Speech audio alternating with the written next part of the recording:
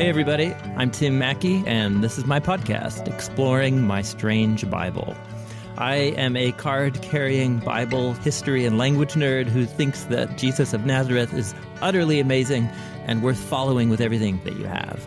On this podcast, I'm putting together the last 10 years worth of lectures and sermons where I've been exploring the strange and wonderful story of the Bible and how it invites us into the mission of Jesus and the journey of faith. And I hope this can be helpful for you too. I also help start this thing called the Bible Project. We make animated videos and podcasts about all kinds of topics in Bible and theology. You can find those resources at thebibleproject.com. With all that said, let's dive into the episode for this week.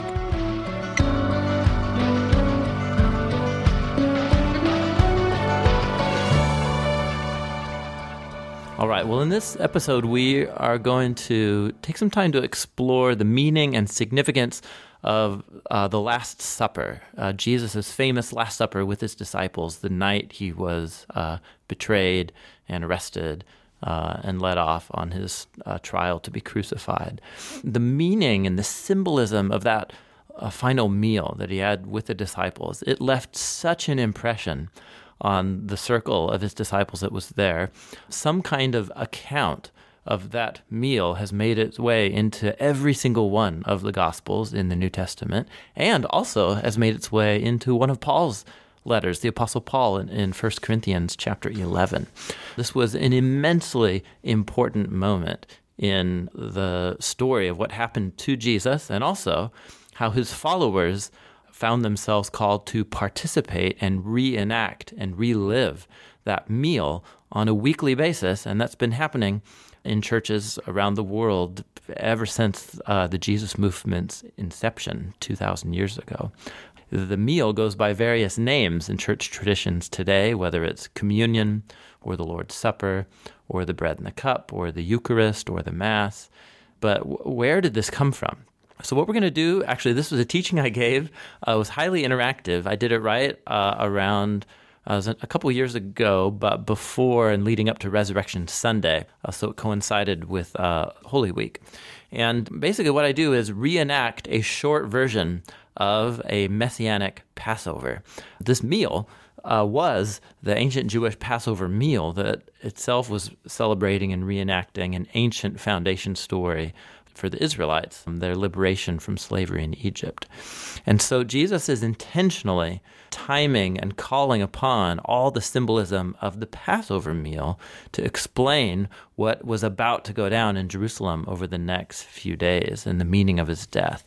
So just for reference, as you're listening to this, what I actually did was set up a little table in the front of the sanctuary at Door of Hope. I invite some volunteers up, and we have this kind of symbolic meal together. So it's kind of silly because, it's fun to walk people through the Passover meal. If you really wanted to do the Passover meal right, it would take a couple hours, and there are really amazing versions of a Messianic or like a Christian Jewish Passover. You can Google them, find them online. But this is a condensed one that I use from the Gospel of Luke's account of the Last Supper. Okay, enough talking. We'll explore and learn together, but I hope it's as helpful for you as it was fun and helpful for me. I learned a ton in the process. So there you go. Let's dive in together.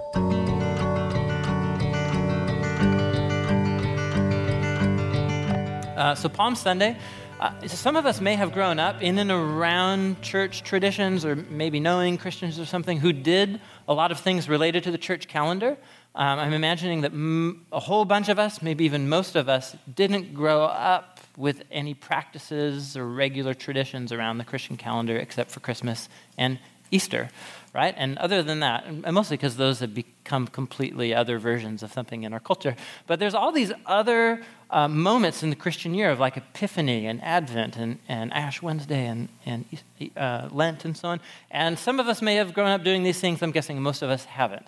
I sure didn't, right? And so I'm about, as like homeless as they come in terms of the history of the Christian tradition, in terms of sacred time.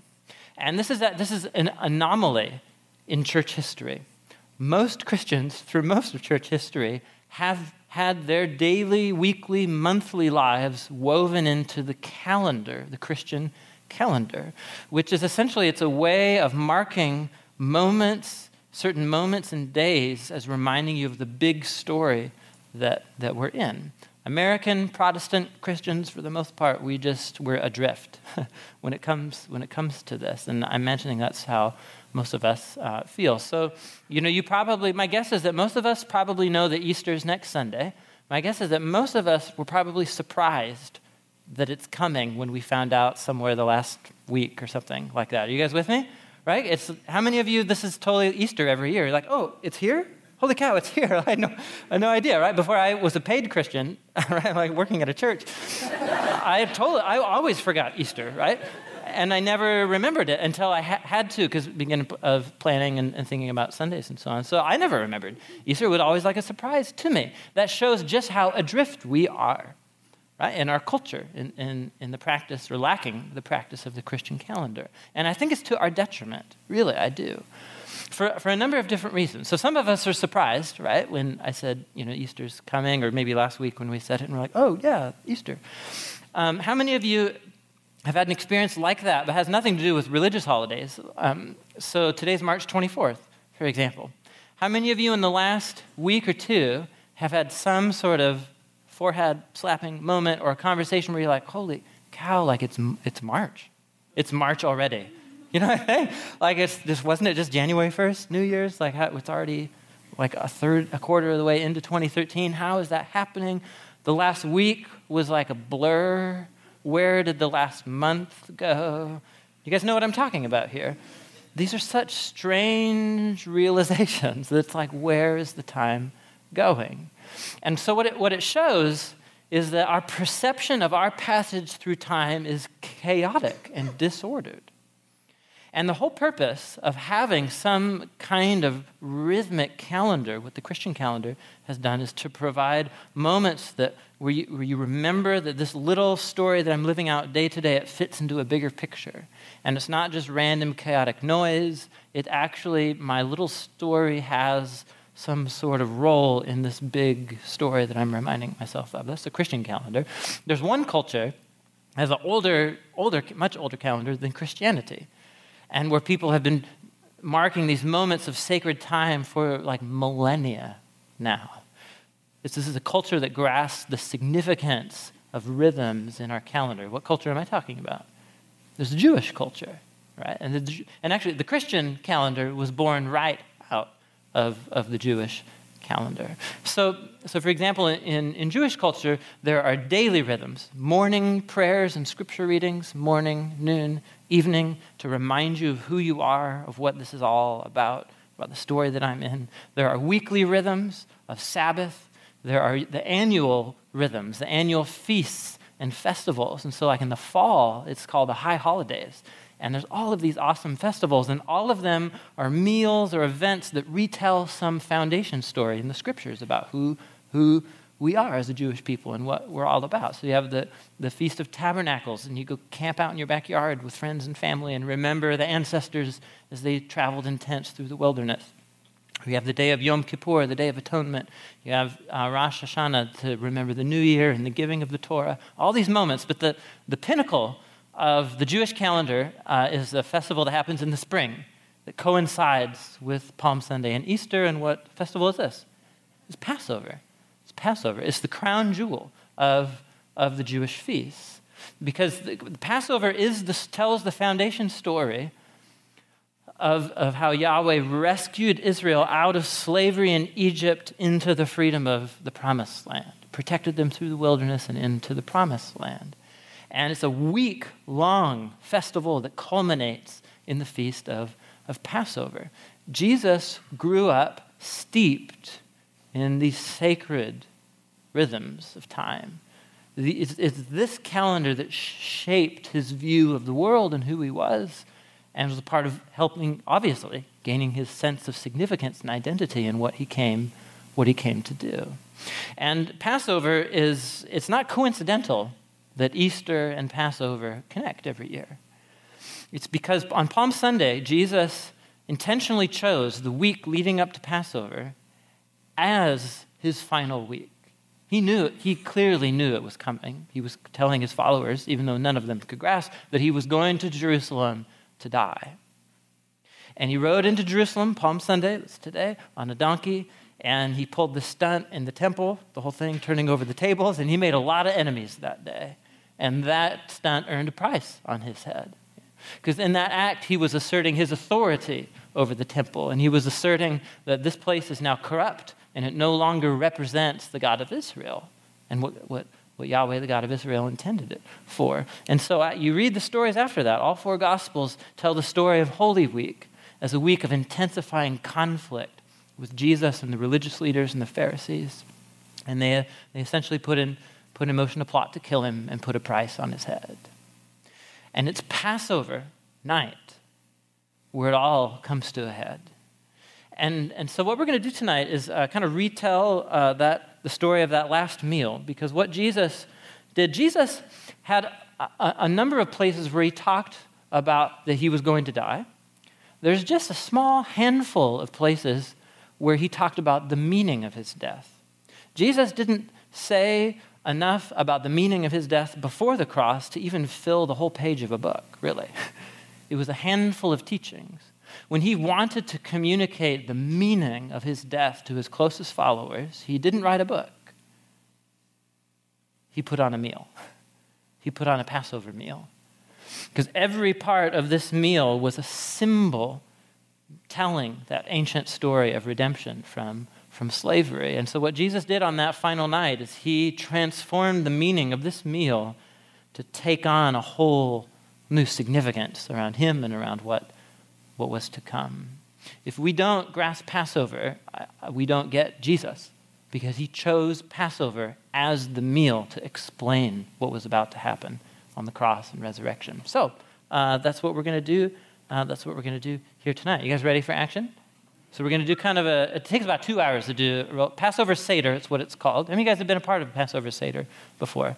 Yes, a handful of you. Super fun. It takes a whole evening. So we'll just do a super kind of truncated version. Actually, we're going to follow the version that is in the Gospel of Luke, chapter 22. So why don't you grab your Bibles with me and turn to Luke chapter 22.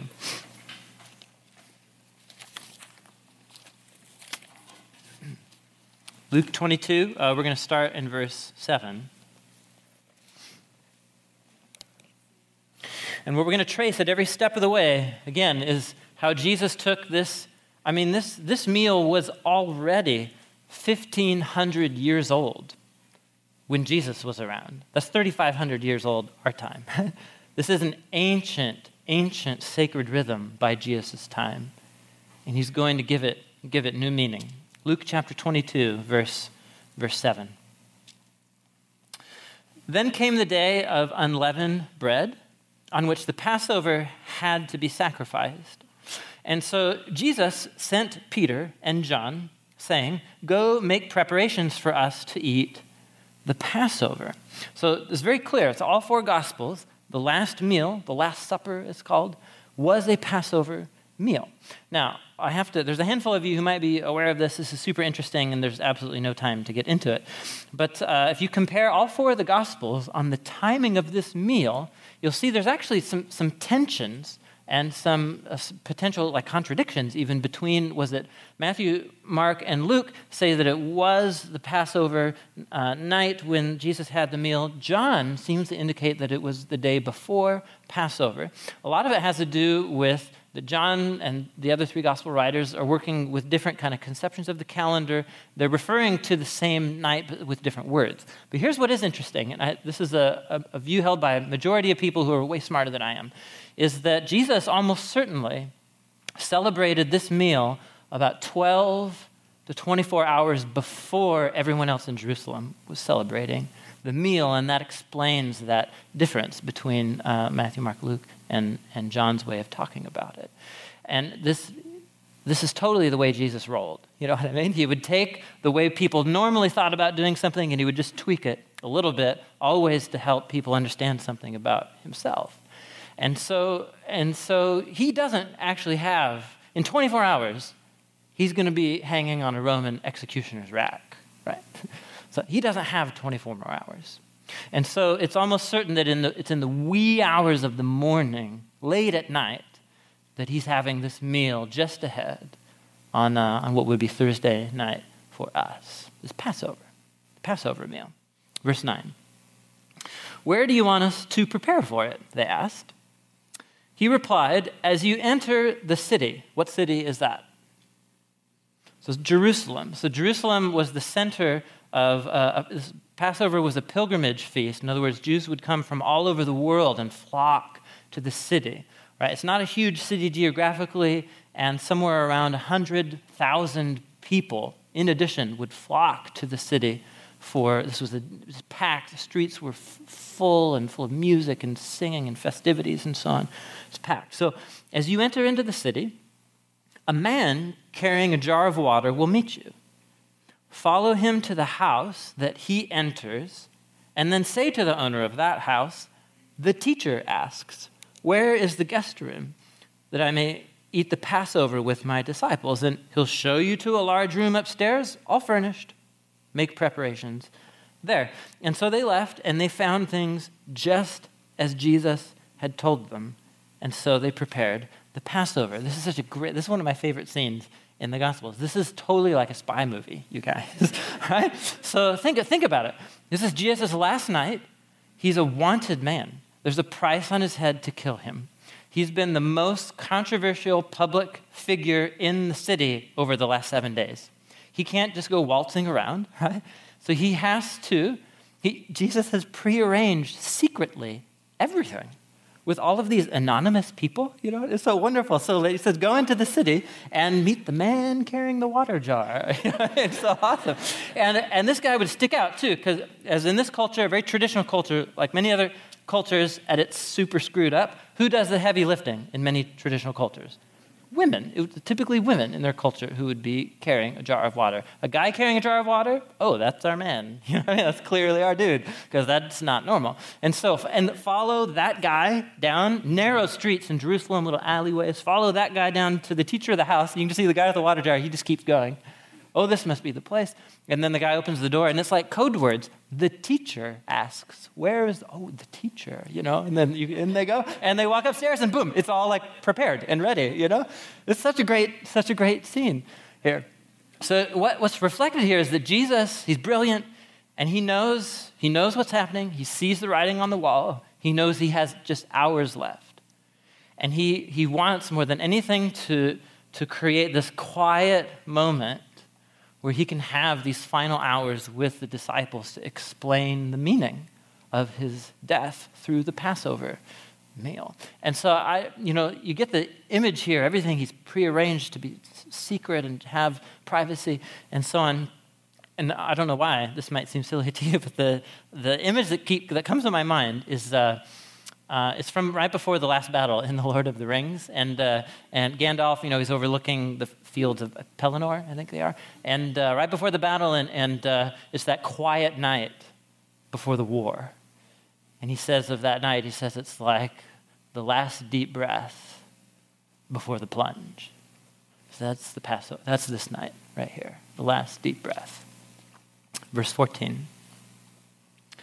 When the hour came, Jesus and his apostles, they reclined at the table.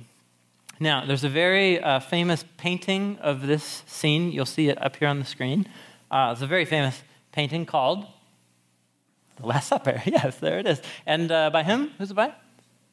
Yeah, Da Vinci, Leonardo da Vinci. Now, it's a beautiful painting, all kinds of interesting things. And, if you like good fiction, read Dan Brown's book on it, and you'll see all kinds of interesting other layers of meaning in the picture. But the first thing that you need to do is get this picture totally out of your head, right? So it's a wonderful piece of the Western Christian tradition. It's completely historically inaccurate in terms of the depiction of the meal. So people didn't sit at tables like that. People didn't sit at tables, upright tables like that, right, 2,000 years ago in Jerusalem. If they sat at tables at all, they would be low tables like this, and they weren't long. They would be shaped in a circle or a semicircle or like a U shape. And look at verse 14 right there. The apostles, what did they do at the table? They laid down. to be at the table. So that's what we're going to do. So what I would like, this is a community fair. It's a family, get all in the family. So what I'd like is a couple volunteers, one guy, one girl who's going to enjoy. Homeboy, you're really eager, okay? And one gal. Yes, here we go. I see that hand. There you go. Come on up. Yeah, come on up. Yeah, there you go. And there's some stairs right over here. Awesome. Hi, what's your name? My name is Thaddeus. Thaddeus? Yeah. That's really great. Feel free to have a seat here.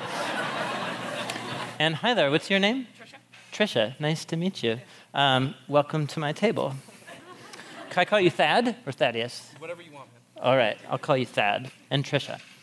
Awesome. All right, welcome to Tim's Passover meal. Great. So the Passover, this is one of the most ancient traditional religious meals in the history of the human race. In terms of people have been practicing this meal every single year, longer than any other religious meal in the history of mankind. You know what I'm saying? 3,500 years. So crazy.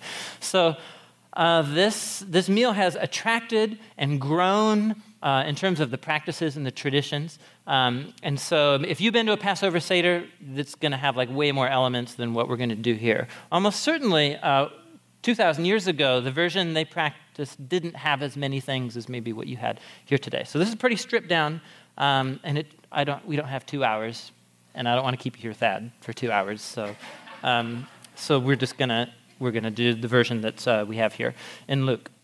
The Passover meal is marked into 4 movements, marked by 4 cups of wine. How old are you, Thad? Really? 21. 21. That's great. Okay, I anticipated, just in case. So I got sparkling Concord grape juice. But no. I mean that's great. I'm happy for you that you're 21. But just in case, I just got grape juice. So it's sparkling too. I think it might be fizzy. So you're gonna need to take a few swigs. So ration it out. But great. All right. So, man, you know what? I'm sorry. You know what this happened to me? I got a sliver. I got 30 seconds before I came out here, I'm holding onto the railing, and it hurts so bad right now.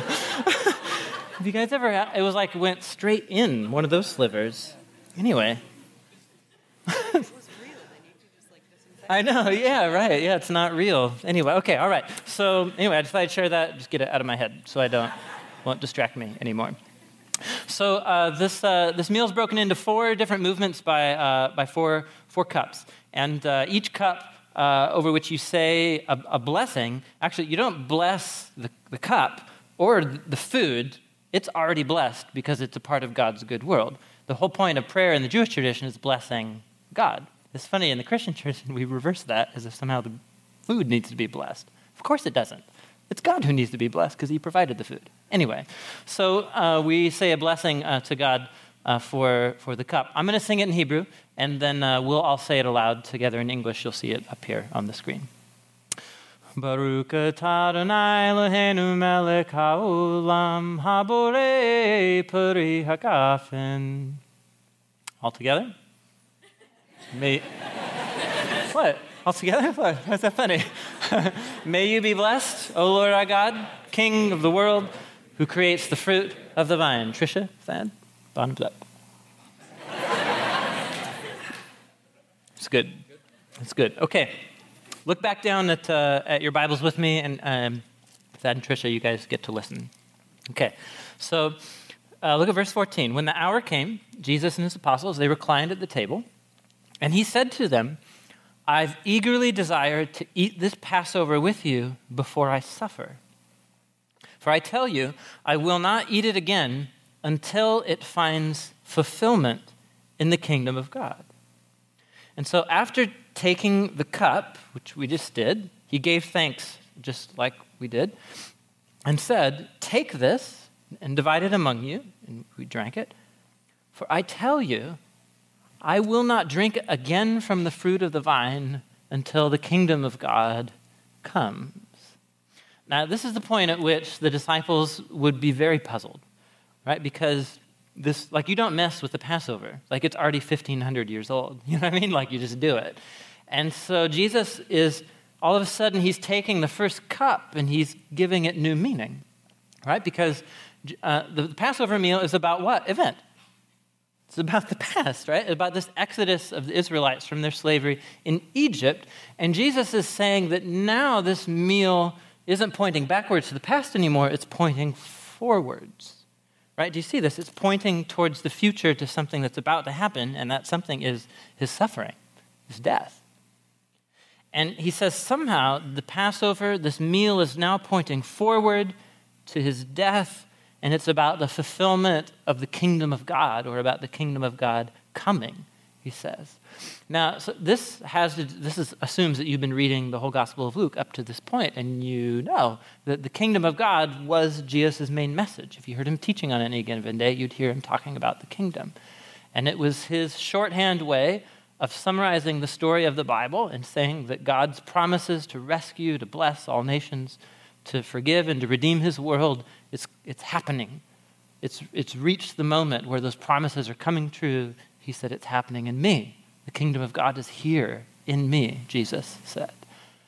And so he says this meal is now pointing forward to the climactic moment of the kingdom of God arriving in his death.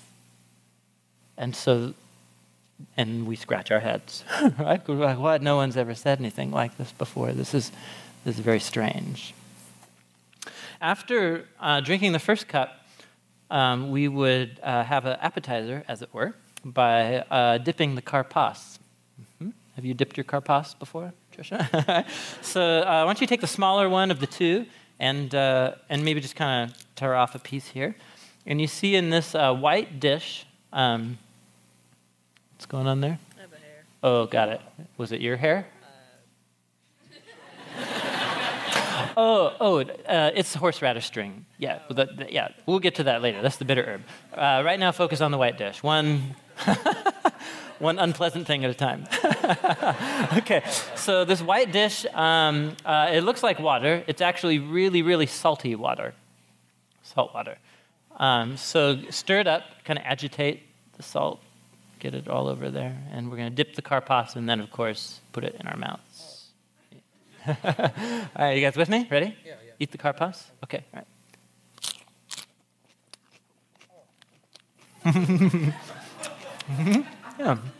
Yeah. I mean, not the best taste in the world, but yeah, I might have poured extra salt in that one. It was before I knew that it was youth added, so yeah. Okay, so, that's kind of, it's an interesting appetizer.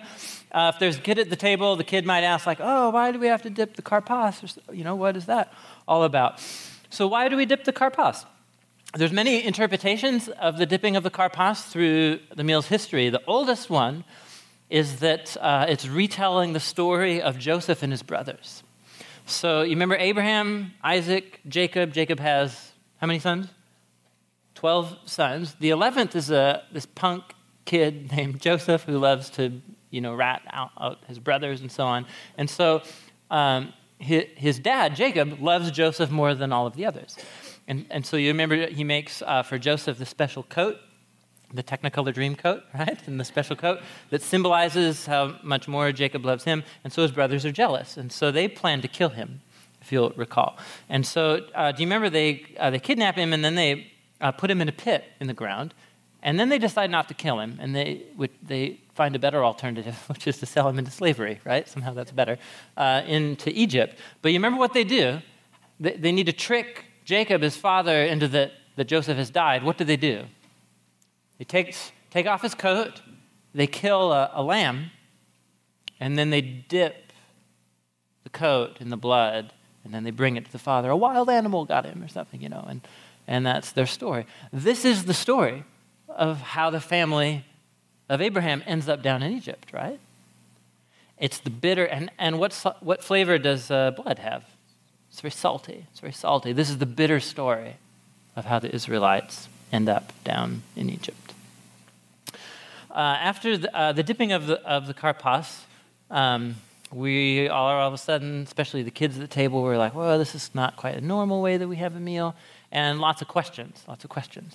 And so typically at this point, the youngest person sitting at the table would begin to ask a whole bunch of questions about the meal.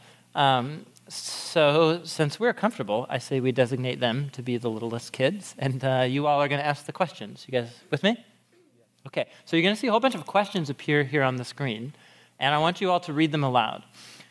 Here's what I don't want you to do. Somehow in a large group, there's like this spell comes over people when we all read something aloud, and we think, I'm going to read in my most boring, monotone voice or something. So don't do that. Stop that. So even though you haven't started yet, stop it. So you're a bunch of rambunctious, even obnoxious little kids. You're not going to read it all at the same time. You have your questions, and you need to ask them now. That's right? You guys with me? Okay, go ahead. Yeah, go for it. What makes this Yes, yeah.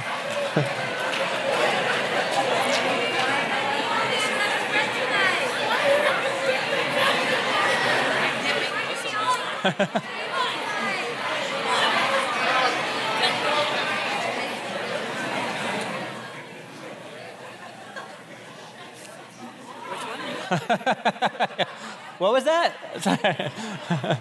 All right, that was epic. Did that happen? That probably has not happened in the history of Door of Hope up to this point. I'm so glad you asked. What wonderful question. Yeah. At this point, the head of the table would then retell the story of the Exodus. And normally it would mean a retelling of literally just rereading all these chapters of the book of Exodus. It could take up to 40, 45 minutes. So let's do a shortened version, shall we, to keep the meal going. According to Deuteronomy chapter 26, this was a version of something of what was said.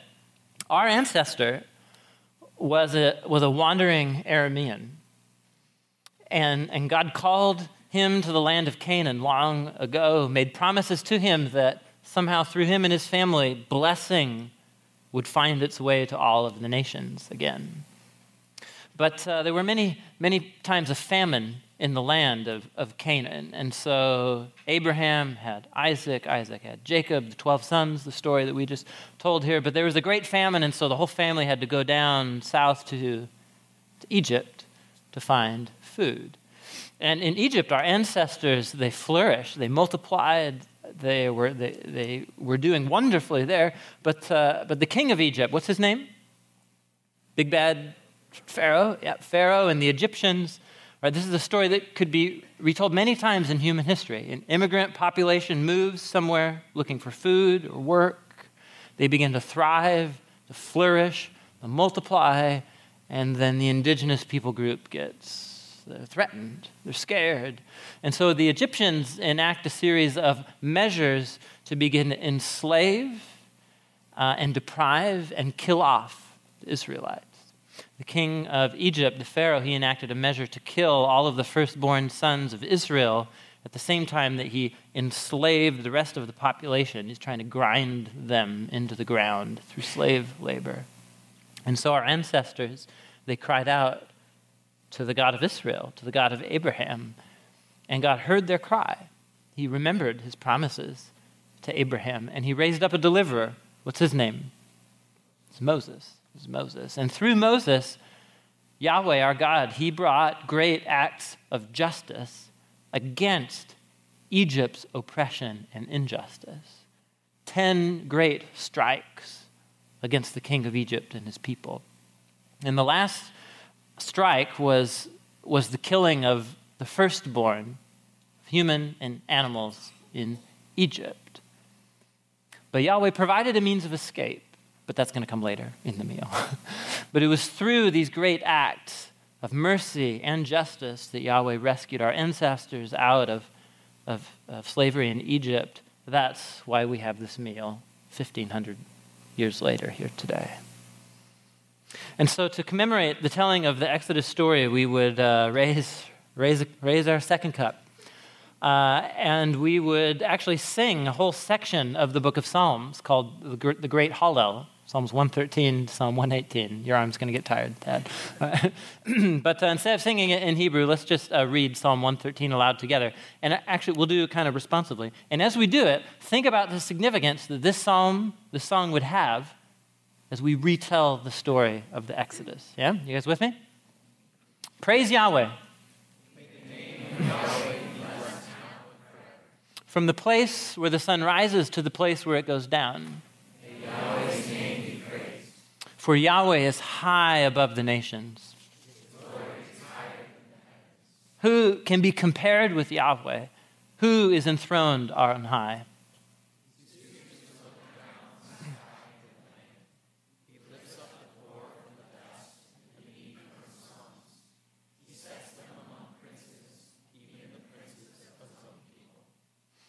Baruch atah Adonai Eloheinu melech haolam haborei peri hagafen. All together. May you be blessed, O Lord our God, King of the world, who creates the fruit of the vine.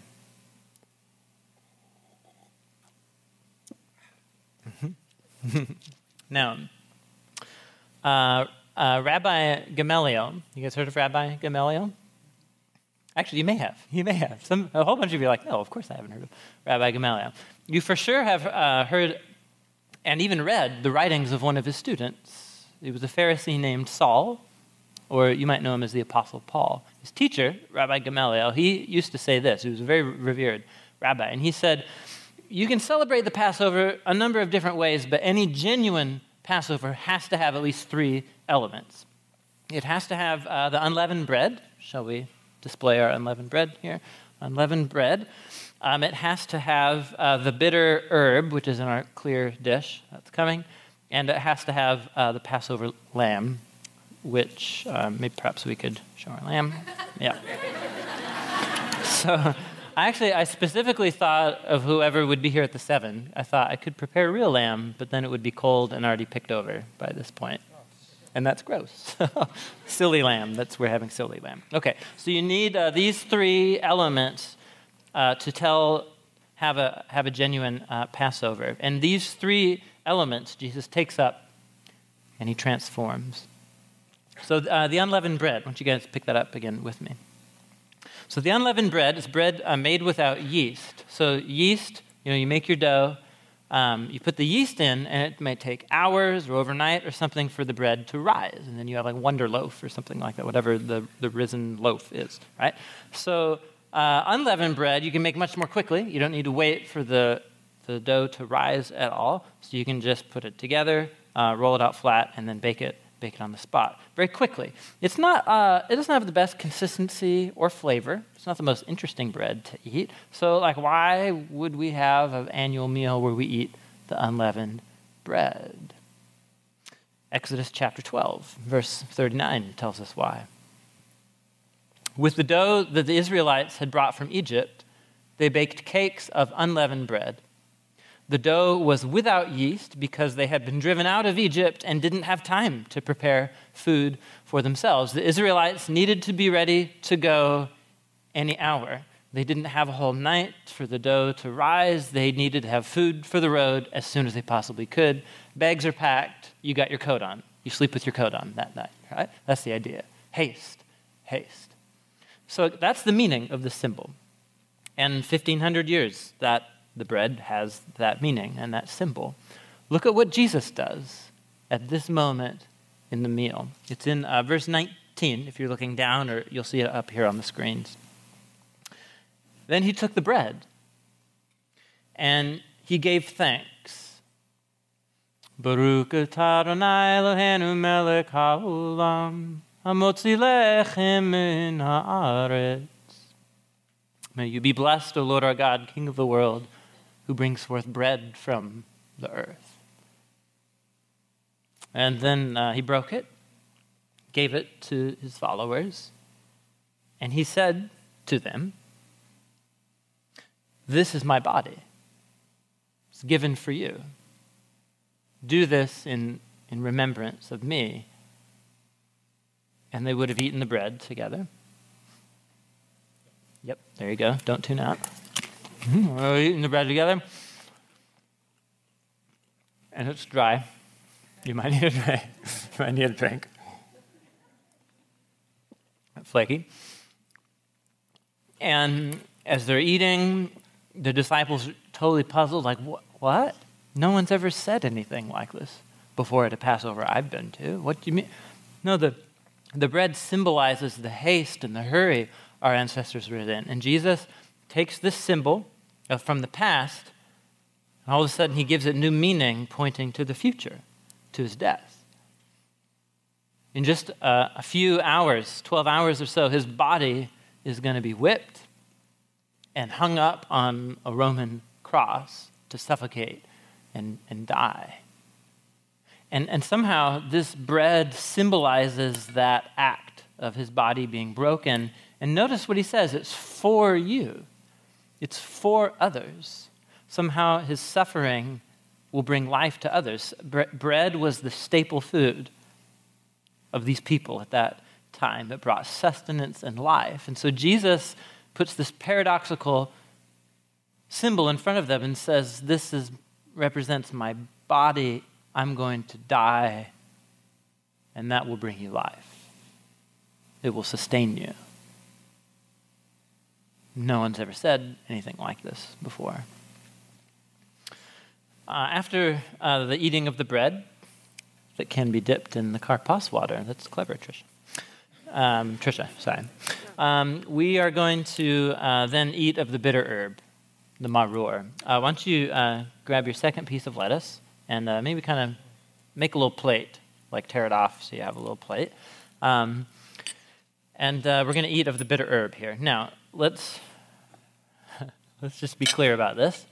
The whole goal of this is to make you cry and to make your nose run. So you said yes. You're already here. Yeah, all right.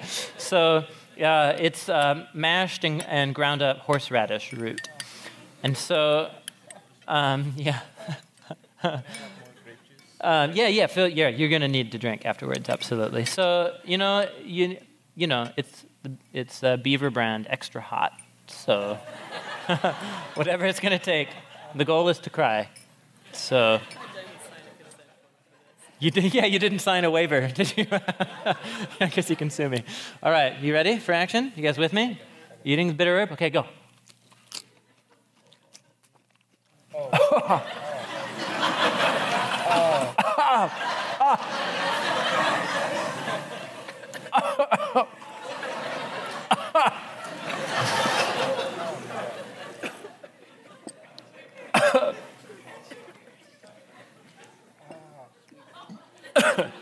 How you doing?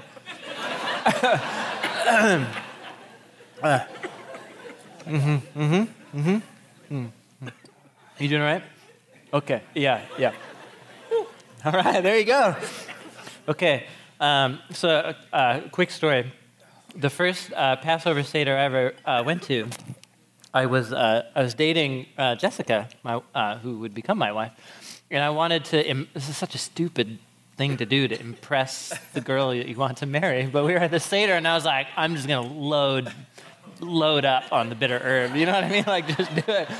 And I don't even, like, just knives, going up your nose. And anyway. So, yeah, totally. Yeah, I have a feeling you would do something like that too. Okay, why do we eat the maror? Why do we eat the maror? Why do we do this?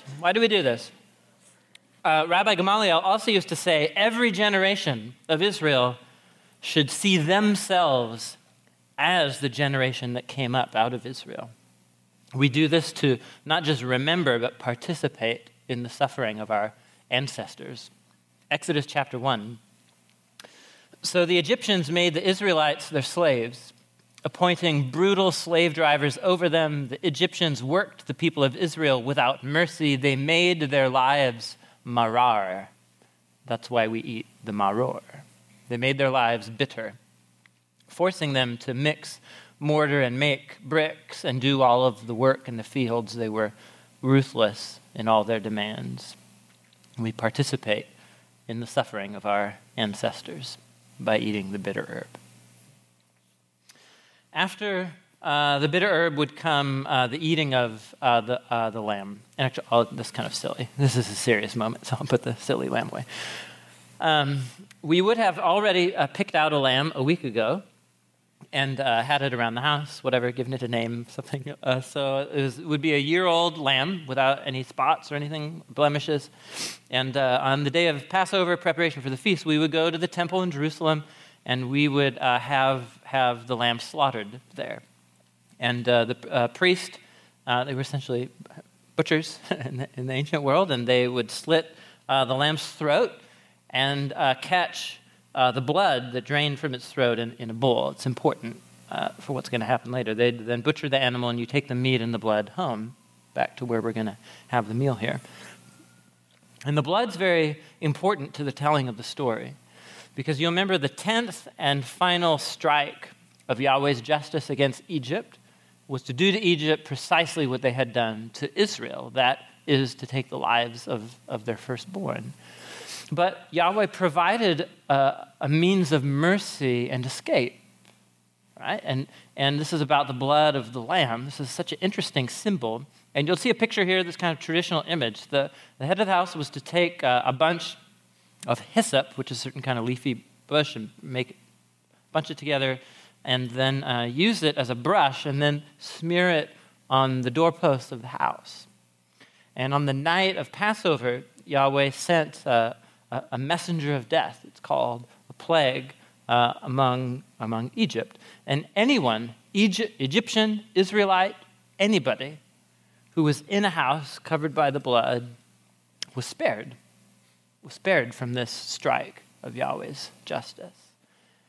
And so throughout all generations, as we retell the story and come to the Passover lamb, we remember the blood of the Passover lamb that covered us, so that we could be spared from this strike of Yahweh's justice. Now here's what's interesting, is what Jesus says at just this moment after the eating of the lamb. If you look down at verse 20, or you'll see it up here on the screen. In the same way, after the supper, after eating the lamb, he took the cup. Baruch atah Adonai Eloheinu melech haolam haborei peri hagafen. May you be blessed, O Lord our God, King of the world. You create the fruit of the vine. Would you guys join me?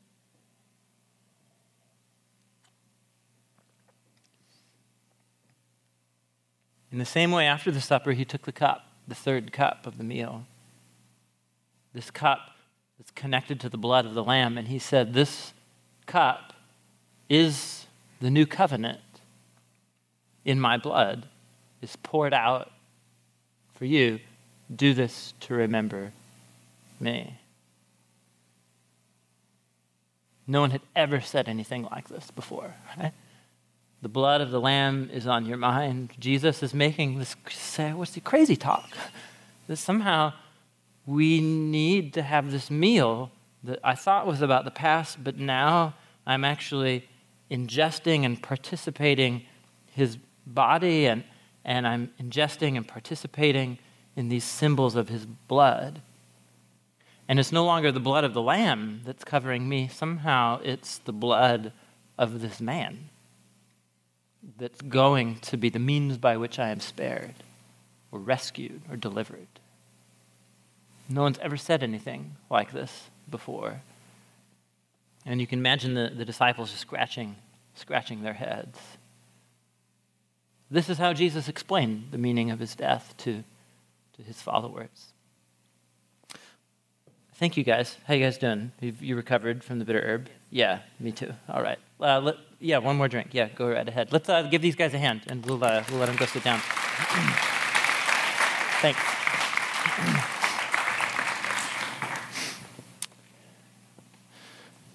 So notice the term that Jesus used right there as he talked about the cup. Right? What did he say? This cup is what? He said it's the new covenant in my blood. And so the covenant is a term drawn from the Hebrew scriptures that tells the story of Yahweh moving forward the kingdom of God, or his mission to redeem and to save in moments by entering into these covenant relationships with his people. He was in a covenant with his people, Israel, that he redeemed out of slavery. But Jesus was looking to the Hebrew prophets who looked forward to a new relationship that God would enter into with his people. And that covenant would be somehow connected to the blood of a new lamb. All of this is swirling together, and Jesus is making all of these ancient symbols have new meaning. He knew that in roughly 12 hours he was about to die. And he knew that he truly believed, and you can see it with what he says with these ancient symbols, that this night and what would follow in the next days was like the turning point. It was a new exodus that was about to take place. And he was the Lamb. And this, I hope this has been interesting and fun and kind of cultural history lesson, and that's awesome. That's great. So it's good to learn things and to engage our minds. But if that's all that this is, then we completely miss the point. Because Jesus was convinced, dead convinced, pun intended, right? That what happened in that small room, that quiet night, that last meal, that was an event of significance for all humanity, all places, all times. Something was about to happen that would mean an exodus, a freedom from slavery, not just for his tribe, the Israelites, but for the whole world.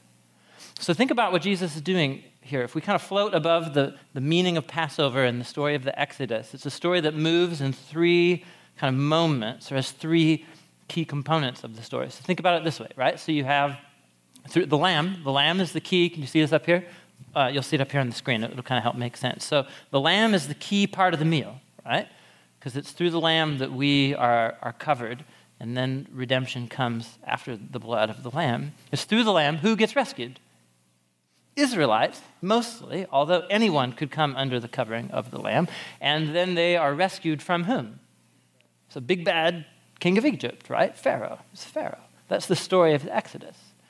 And what Jesus does brilliantly, he takes this ancient meal and he wraps it all around himself and what's about to happen, and he uses the same storyline, but he swaps out all the players to give it new meaning. So all of a sudden, it's not through the lamb dying and that they're eating that redemption is going to take place. It's actually through his death. He said his suffering and his death, his body broken, his blood poured out.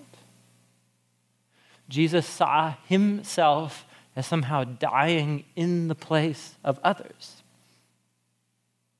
And who would be rescued from Jesus' death? Who would be just Israelites?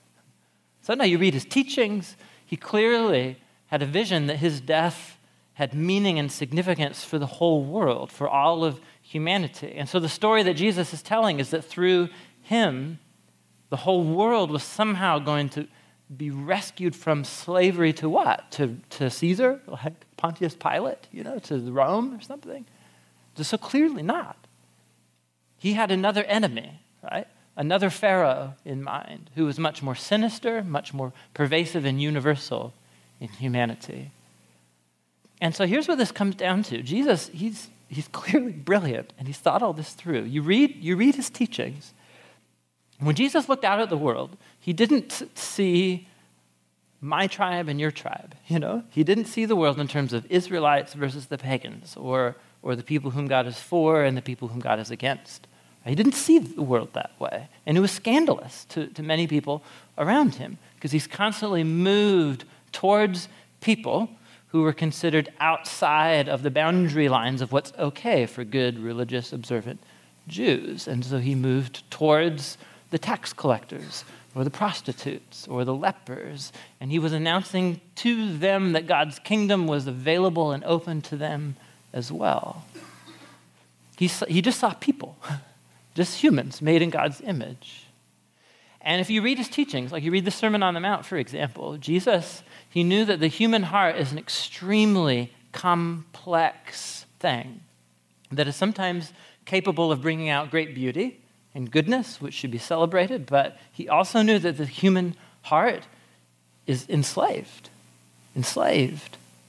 to dark powers and dark things inside of us, things that lead us towards slavery. Right? And so he had this one teaching where he said it's not like somehow you're eating certain types of ritual foods that make you unclean. No, the uncleanness is rooted deep in the human heart. And it's shown by all of the behaviors that we manifest that show just how enslaved we are. Things like bitterness and anger, right? And unforgiveness and lust. These things that show there's something deeply wrong with me. And no one, it's like my little 2-year-old son right now. I absolutely love him to death. Boy, he is selfish. You know what I mean? And I sure didn't teach him that. You know what I mean? Like it's just coming out of him. There are so many wonderful, beautiful things coming out of him too. But dude, he is about himself a lot of the time. You know what I'm saying? And it's just like, no one has to teach us that. It just comes out of us. If we're super honest with ourselves, we know there's something wrong with us. And that something wrong with us manifests itself. It manifests itself in broken relationships and broken families and marriages, which result in neighborhoods and cities and governments that look like ours. And the moment any one of us tries to clean our hands from it and say, I'm glad I'm not like those people, it just shows how incredibly naive we are about the darkness that's really inside of us. You know what I'm saying? And so when Jesus saw the world, he actually believed that Pharaoh is something that resides in every single one of us. We all have Pharaoh inside of us. And so what we really need to be rescued from is not the tyranny of Rome. What Jesus came to do was deal with the slavery of the human heart to these dark powers that have enslaved all of humanity. And so then what Jesus is doing with this meal is he's saying that somehow his life would now be a life lived on behalf of others. And his death would now be like a stand-in to stand in the place of others. He would die so that others could live. He would become the whipped slave so that others could go free.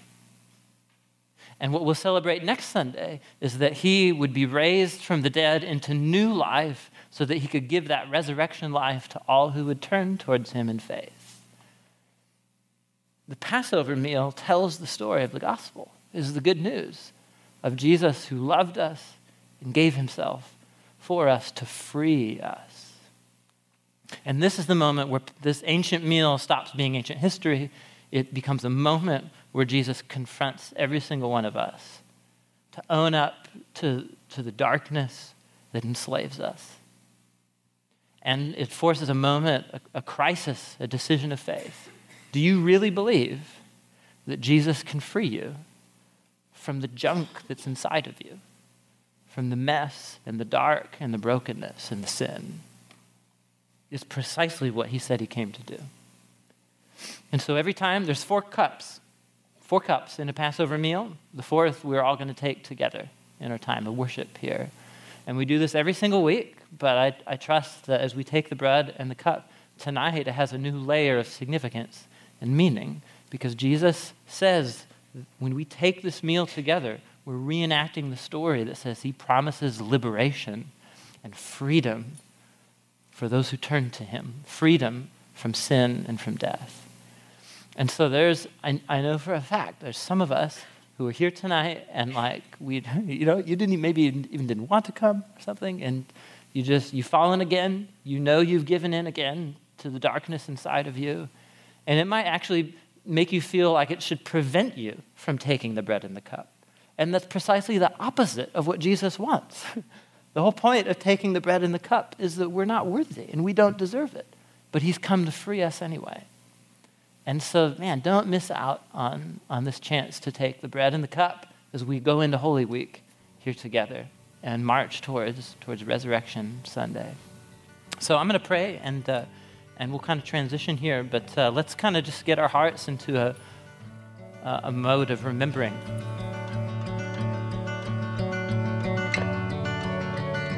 All right, there it was, the Messianic Passover meal. I hope that you're never able to take the bread and the cup in quite the same way in your own community of worship.